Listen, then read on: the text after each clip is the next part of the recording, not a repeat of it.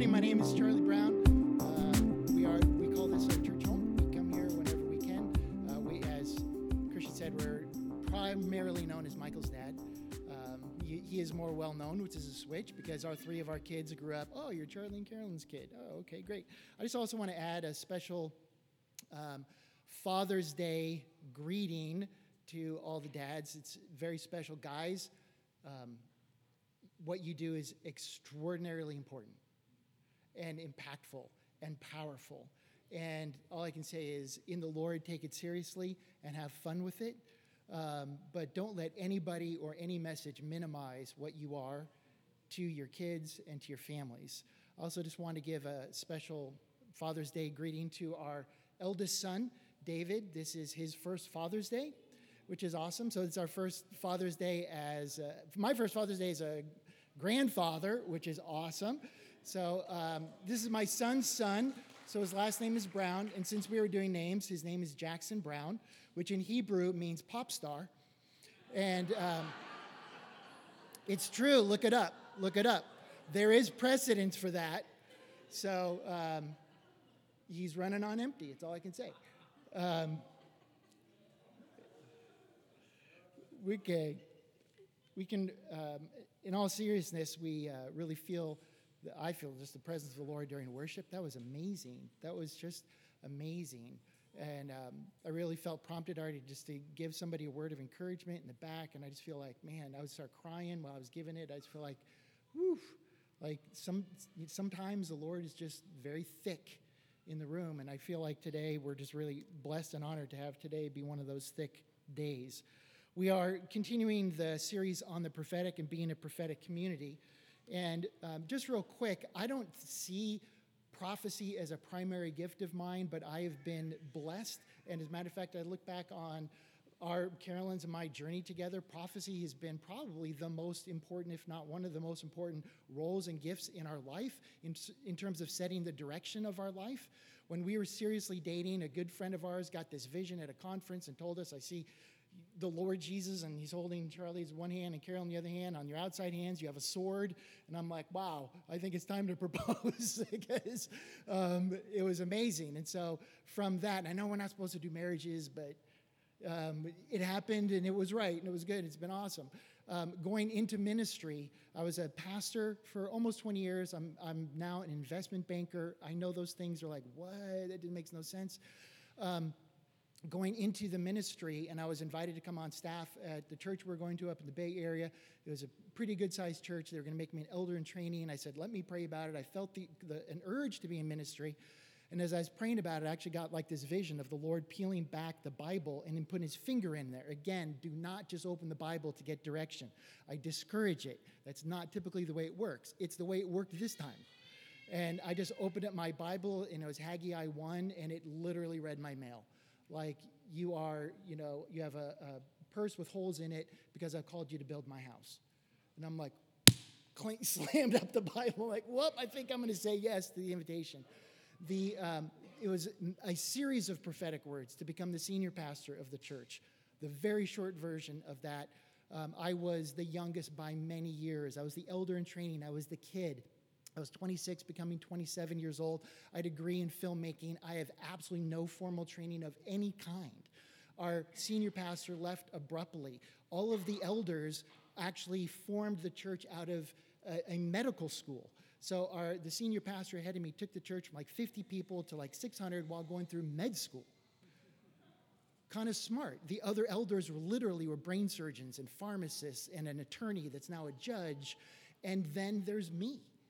And we were looking for a pastor, and this woman wrote me a letter, and she quoted Joshua 1:9. Charlie, you're like Joshua. I'm like, maybe one day, clearly not now, because look at the other guys. They're amazing. They're all godly and really, really smart, and I'm none of those.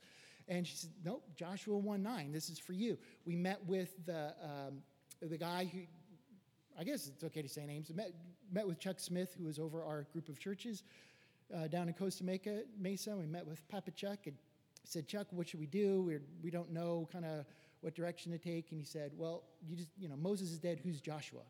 I'm like, whoa, okay.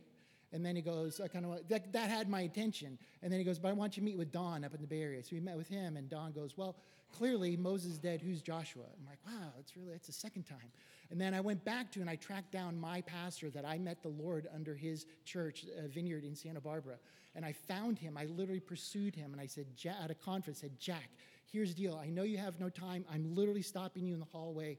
Here's the deal. We're looking for a pastor. Would you just pray for us as a group? He goes, yeah, let me pray for you. And he puts his hand on me. He goes, oh, there's a spirit of Joshua on you. I'm like, crap. No, you don't understand. You don't understand. I have nothing. These guys are all really brilliant. So I hear you, but maybe not now. Che On from Harvest Rock, his sister was part of our church. So Che would come and preach every once in a while. And Che was part of a different group at that time. And we drew from him quite a bit. And we met with him after one Sunday when he preached, and just the elders. We had an elders meeting. Back then it was just all guys. I remember sitting around this living room, and we said, Che, can we be part of your group and you guys get us a pastor? Because we're dying on the vine. We just need help. And he goes, you got it backwards. Find your pastor, and he'll show you a group to be part of. We said, okay. And then he takes out a yellow pad, writes something down, and he goes to the first elder, who's really godly and really smart. What are your two primary spiritual gifts? And he goes, teaching and pastoring. And I go, perfect. I am so not qualified. I have an out because I am no way a pastor, and I can't teach, especially relative to these guys who are really, really smart. What's next guy? What are your two gifts? He goes, worship and intercession. I go, I'm neither of those. And they kept going around, and pastoring and teaching kept coming up and kept coming up. And I was the last one. I am the kid. I'm an elder in training. I don't even have a real vote. I'm just there to hang around. And he goes, what are your two spiritual gifts? And I, with such glee that I was utterly not qualified, I said, well, I'm not a pastor or a teacher. My two gifts are faith and leadership. And Che said, well, I wrote down the two gifts that your senior pastor needs. Boom, faith and leadership. I'm like, crap. I walked out of that, the senior pastor of a church, with 0 training, but 5 prophetic words. Sometimes the Lord gives us a word because it will open up and make life easy. Sometimes he gives us a word knowing that it's not going to be easy moving ahead, and you're going to need to hear something 5 times to hold on to it. Repeatedly, our lives have been impacted by the gift of prophecy. Even going into finance, there was a guy that we used to go to, we used to hang around with the church in Camarillo. They had this prophetic guy named Johnny Foote would come. Johnny was open vision guy. He was like crazy. And once or twice a year, we'd go there. He'd minister to us. He read our mail like he doesn't know us from anybody. And one time he said, oh, I see crazy zeros. Talking about your provision. God's putting crazy zeros in front of your eyes. What I do as an investment banker is, and that's a big term, our role of our company, the firm that I work for, we raise money, not our own money. We don't make an investment from our firm. We go and have relationships with private equity groups and foreign countries and insurance companies and pension funds, and we raise money for growth companies. A growth company is not a startup. It's not an early stage. It's somebody who's already making $10 million in profit a year. They need $100 million to go to the next level. So crazy numbers being put before my eyes, like being involved in deals in the hundreds of millions. I'm like, whoa, that's crazy. So we have been we have benefited from words spoken into our life and being part of a prophetic community where God is free to speak and to encourage and to bring his word. Today, I'm actually going to talk about prophecy in the marketplace, the prophetic word in the marketplace. Something I think that is really important. And again, I'm actually going to get into a scripture, but just by way of context, and I'll be very quick about this. A couple years ago, I started just a small group of people. We called it Counter, because we wanted to encounter the Lord and be countercultural in the marketplace. And there were investment advisors, another investment banker, and a guy who was named Russell that I'll tell you about later. And Russell actually has an MBA from Wharton. If you don't know what Wharton is, be impressed. He has an MBA from Wharton, the business school of University of Pennsylvania.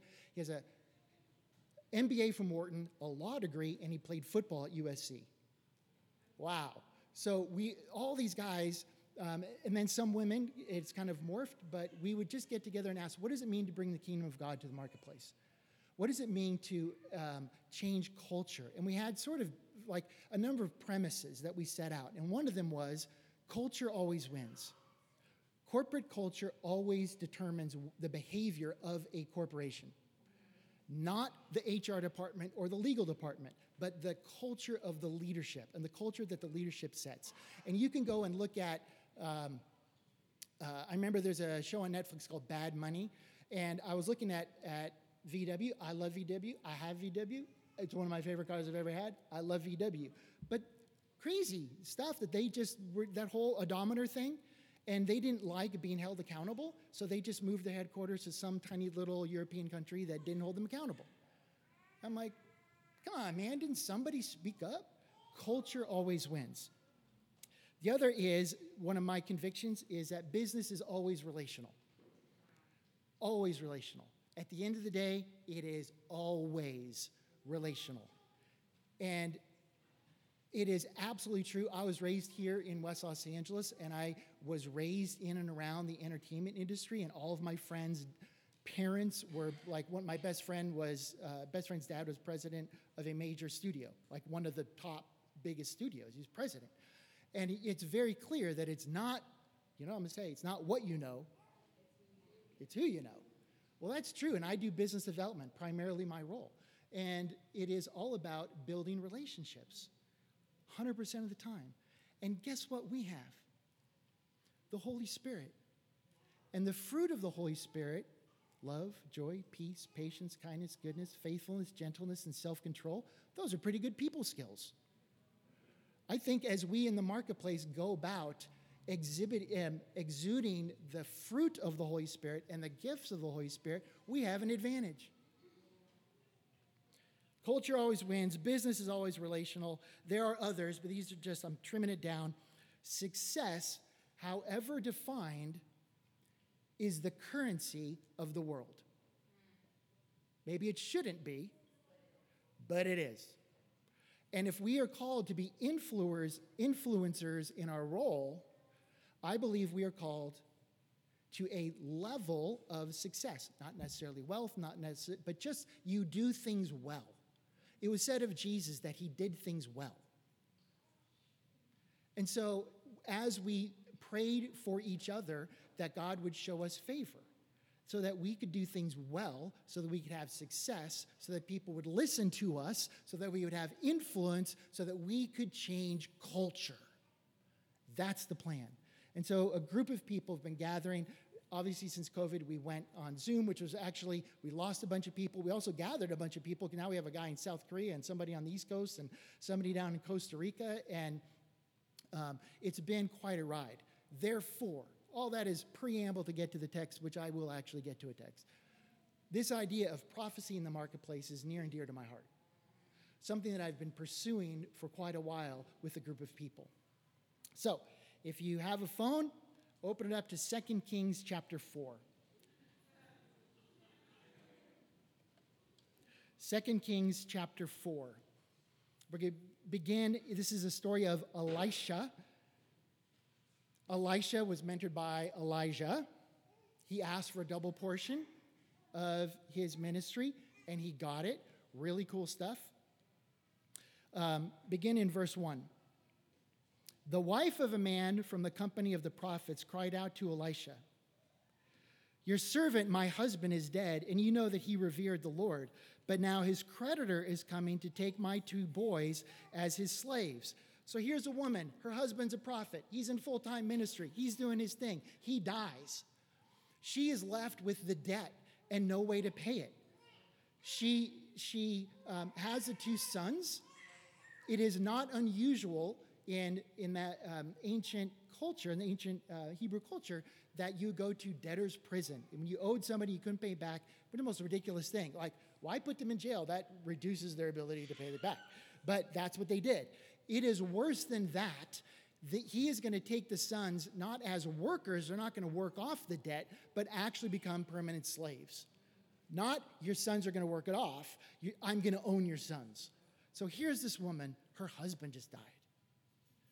And someone's threatening to take away her boys. Utter ruin, utter despair that's come upon her. Brings me up to one observation. I just think this is pertinent for us to have this conversation. It's a big conversation, but I'm just going to throw it out there, and I'm going to move on. But here's the point. Being poor is very expensive. Isn't that ironic? Being poor is very expensive. You pay higher interest on everything. You can't fix a $500 car repair until it becomes a $2,000 car repair. You have many disadvantages when you don't have resources. It's very expensive to be poor. I just think we all need to understand that. The woman is now a widow, and she's going to pay a steeper price than somebody who had the resources. If she had the resources, she wouldn't lose her sons.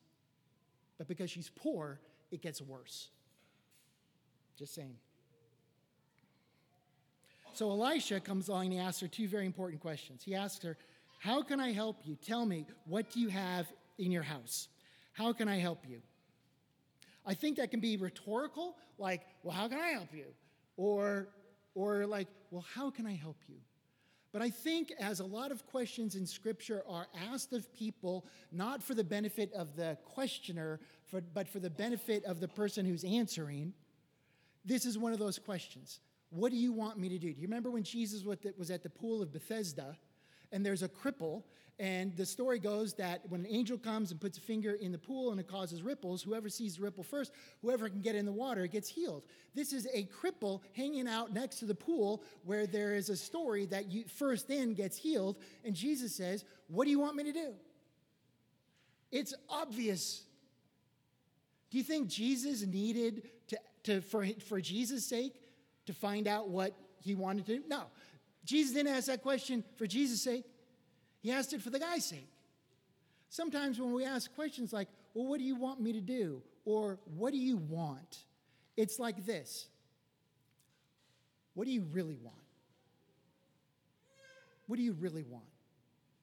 And I think there's that tone in what Elisha is asking the widow. But what do you really want? And then he asks her this other question. What do you got? What do you have? Isn't that a great question? But what do you have? He's asking for a very quick audit. Let me just say this to you guys.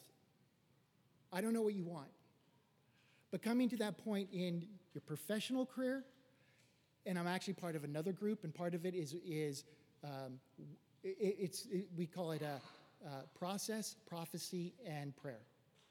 And we pray for each other's business. It's awesome. But we write out what we want, we write out the gap that's missing, and we pray for each other. And in the same way, Elijah is asking this woman, what do you want? Do a quick audit. What do you have? Let me tell you what you have.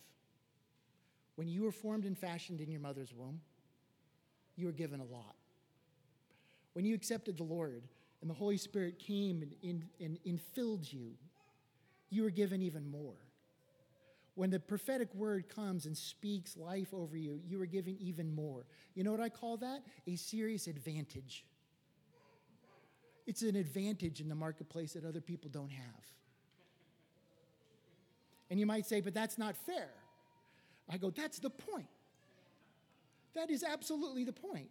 The old expression, favor is not fair. Not asking for it to be fair, personally. So he says, what do you want? What do you have? And I feel like anytime the Lord says to us, what do you want and what do you have? It's a setup. It's a setup that he's about to do something. Her response is, I got nothing. I got a small jar of olive oil. That's all. I got nothing. This is not a faith statement. This is someone who's overwhelmed with her plight. Someone, all she can see is the lack and the problem. There's no hope. My sons are about to be taken away. I got nothing. Elisha said, Go around and ask all your neighbors for empty jars. Don't ask for just a few. He says, here's what he says to her. Let me put it in my world. She says, I got nothing. He says, here's what I want you to do. I want you to go do a capital raise. What? I want you to, in this world, in terms of growth, when you start a company, you put in your own money. And then you go to your friends and family. That's called the friends and family round.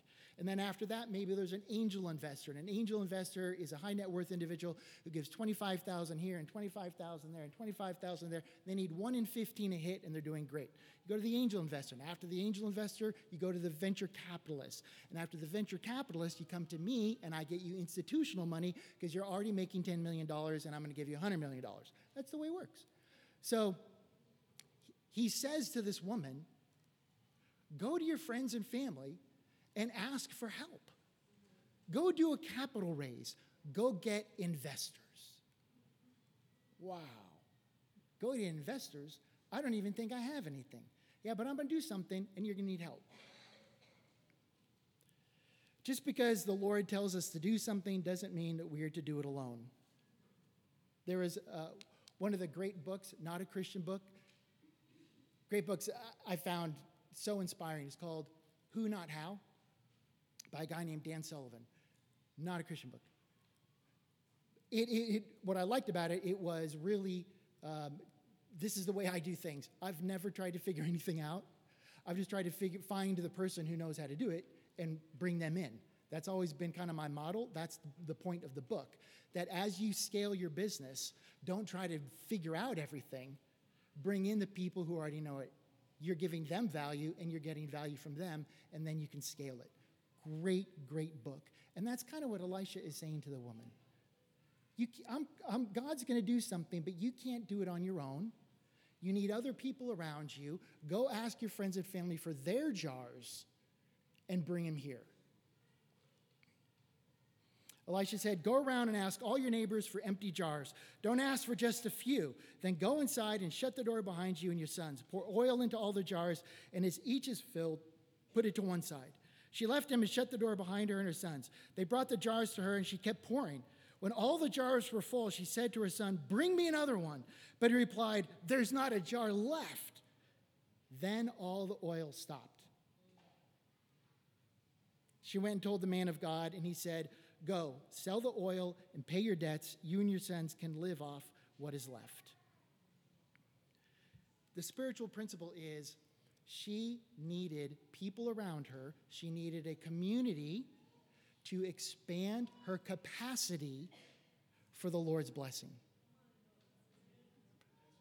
She needed other people to expand her capacity to hold the blessing that God was going to pour out. If they only said, hey, look, I fly solo. I do this on my own. I'm not sharing nothing with nobody. Here's the little half jar that I have. I feel like the Lord would have filled up the other half jar. But he said, go out, get other people involved, and he has even a little caveat, not a few. Like, I'm about to do something big. Your ability to handle it is completely contingent upon the other people that you bring involved. They are going to expand your capacity for the blessing of God that's going to be poured out. And so they go and get it. I love that. I just think it's really interesting that the oil stopped when there are no more jars. I think of it both ways. What if they had gotten even more? What if they were more aggressive? What if they got 50% more jars? Scripture kind of indicates that the oil would have been poured out to fill up everything that she brought in, all of the capacity that she brought in. What if they just got, two, we're kind of tired, we don't want to bug people, we got 2 more. Okay, I'll fill up 2 more. Just parenthetically, if you're in business, post-COVID, there is a term we use, pent-up demand, which means that investors and investor groups, and I got to be careful because I'm licensed, I can't give advice. This is not advice, this is general spiritual principles. So if my broker-dealer ever hears this recording, this is not advice. It's called pent-up demand. During COVID, they what we call pencils up. They're not writing checks. They lifted up their pencils.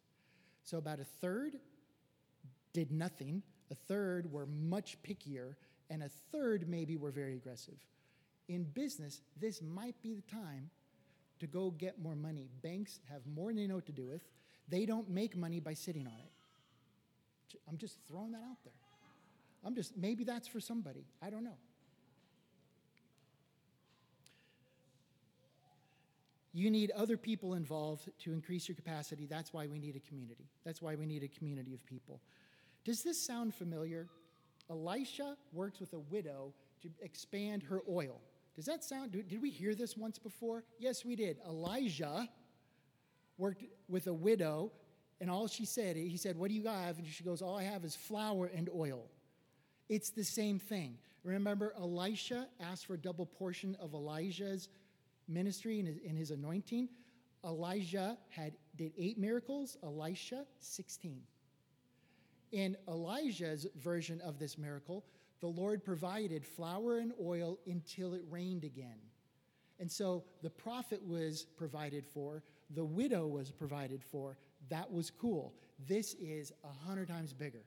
This is 100 times bigger. Because what he says is, I know you're hurting, and I know you want to win the lottery. I'm going to give you a business idea. That's what I'm doing. I'm going to do something for you to help you start a business to not only take care of now, but to take care of your family and your sons and actually have an impact on the community in the future going forward.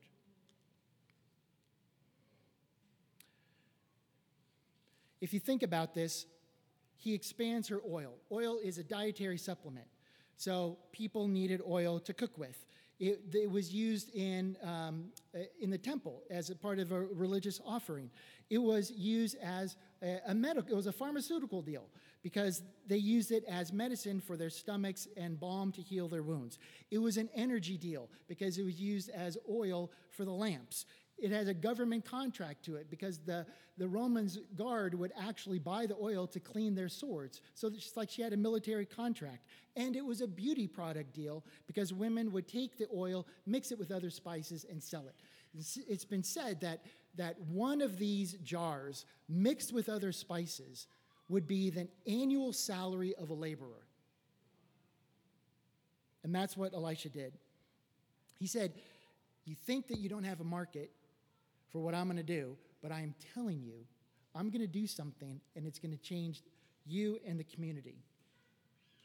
One of the core elements of business is figuring out what's around the corner.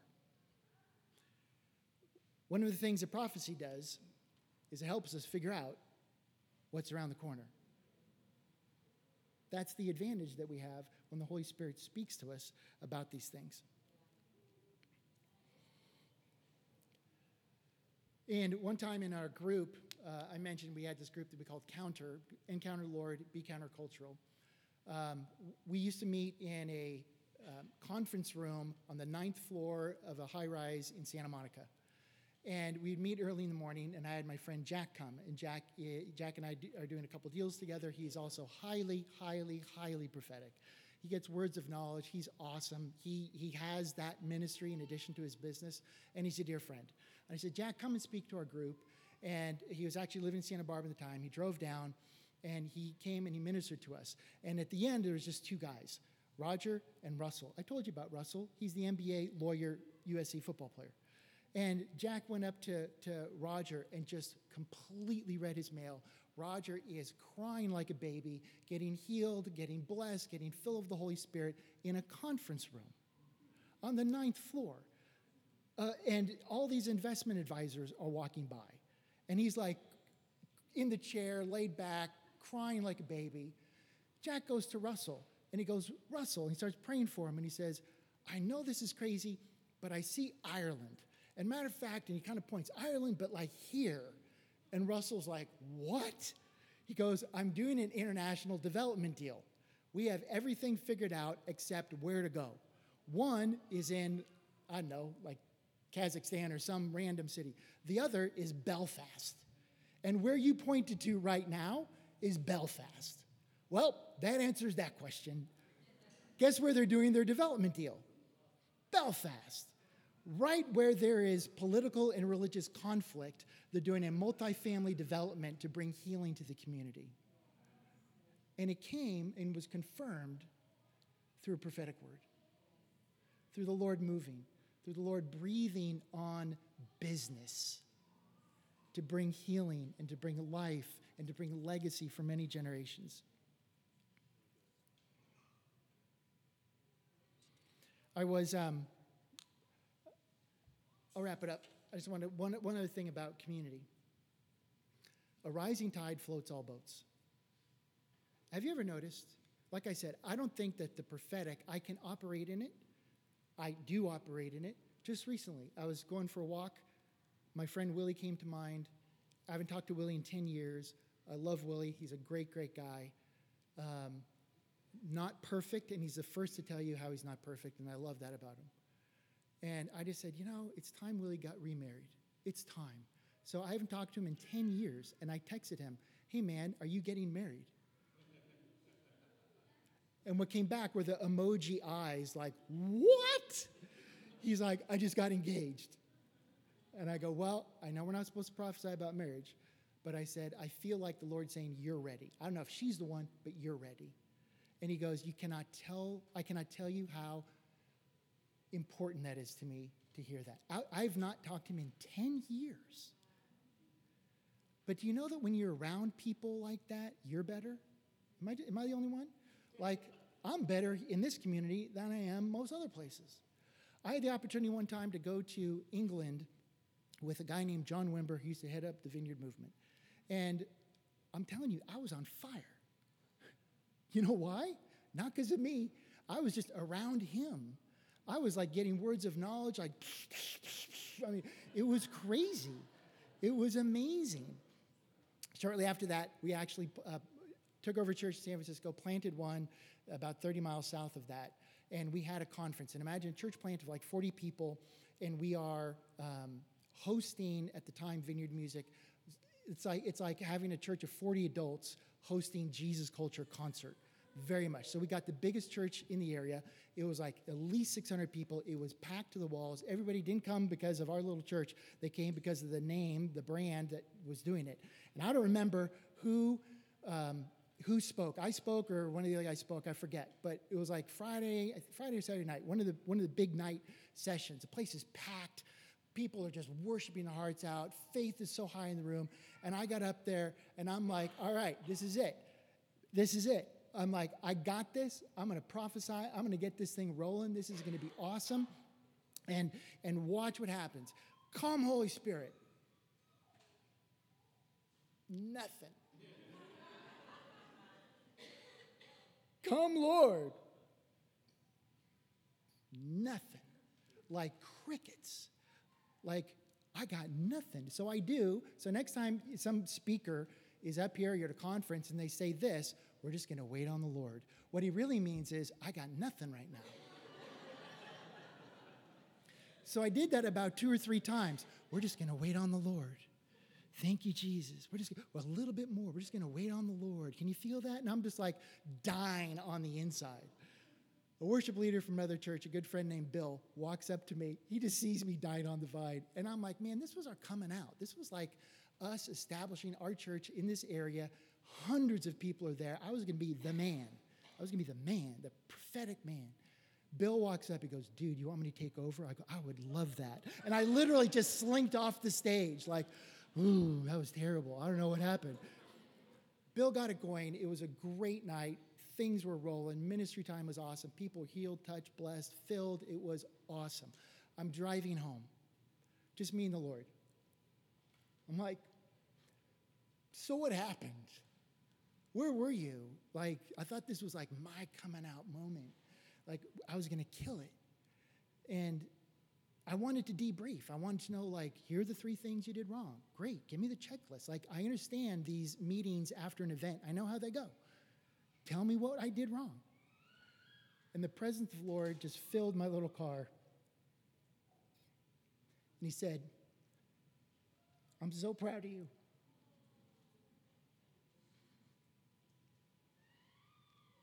All right. I guess we'll figure out the rest later. But that happened in a sense of Bill rescuing me, in the sense of the Lord showing up. When we are a community, a prophetic community, it's okay to try. Because when you try and you're wrong, I have firsthand experience of the Lord's view of you. He's so proud of you. He's so proud of you for stepping out. Because a lot of people don't have the chutzpah to do that. They have the wrong theology. Actually, they have fear justified by theology. I'm sorry, I just said that. They have fear justified by theology, rather than having right theology and leaning into the fear. I just want to end by this. I feel like you've heard this before. Hear it like it's the first time you've ever heard this, okay? Especially if you're in business. For I know the plans I have for you, declares the Lord. Plans to prosper you and not to harm you. Plans to give you a hope and a future. Then you will call on me and come and pray to me, and I will listen to you. You will seek me and find me when you seek me with all your heart. I will be found by you, declares the Lord. And I'll bring you back from captivity. And I will gather you from all the nations and places where I've banished you, declares the Lord, and will bring you back to the place from which I carried you into exile. The Lord has a hope and a future for you. He has plans for you. Christian said, and he said it before, and he just said it before he brought us up, there are 3 elements to prophecy: revelation, interpretation, and application. I'm going to add 3A. Timing. Timing. And the time between God giving the revelation and it being fulfilled is called faith. And it's called, to be honest with you, it's called pain sometimes. And typically, because it's kind of painful and it disrupts our theology, we rush it and screw it up. Revelation, it's up to the Lord. Interpretation, what does it mean? Application, what do I do about it? Timing. Don't screw that one up. Just lean into it and let the Lord be the Lord. If you're in business and you need a breakthrough, I'm not saying business owner, just business, would you stand up?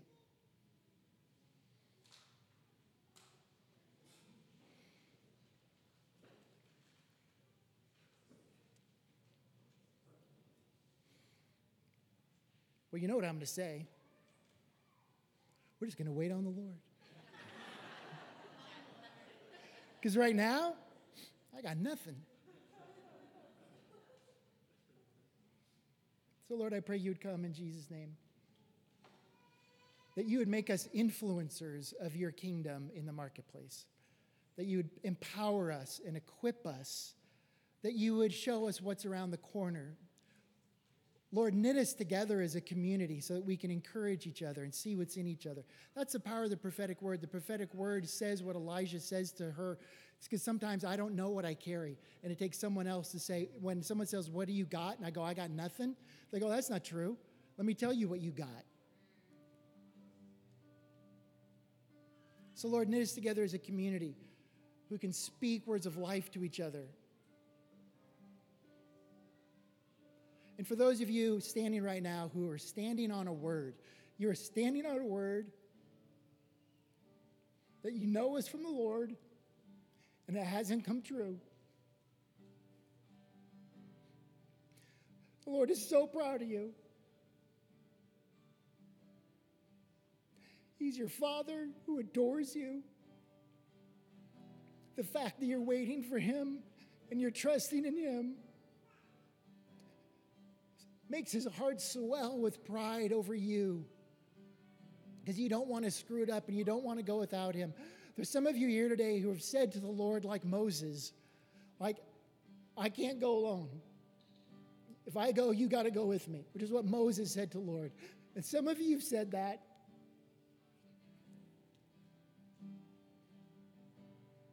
I feel like that's what your Heavenly Father wanted to hear. And we just declare, Lord, we'd rather go nowhere with you than go somewhere by ourselves. So I bless you now in Jesus' name with the love of your Heavenly Father,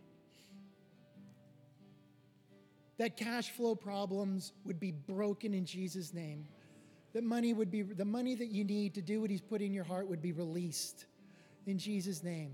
That favor would be released. That other prophetic words would be given to you. That dreams would come, just like dreams were given to Joseph and to Daniel.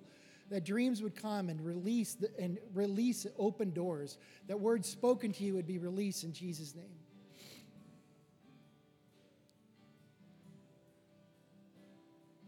Lord, I pray for grace for that in between the word and the fulfillment.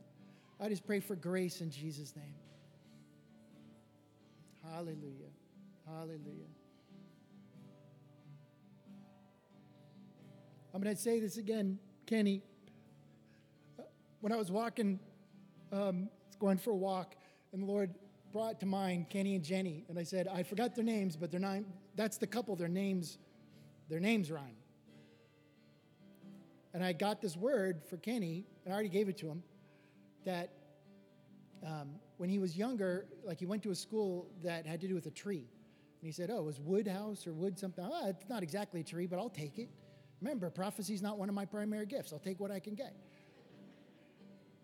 It was wood something, and I said that you sowed things when you were younger. And like an acorn, you're planting what you've sown. You've been faithful in the little. And some of that's coming to fruition now. That when you were little, seeds you sown are coming to fruition now. So I just bless you guys with that again. In Jesus' name. Just let it come. Let it come, Lord. Hallelujah.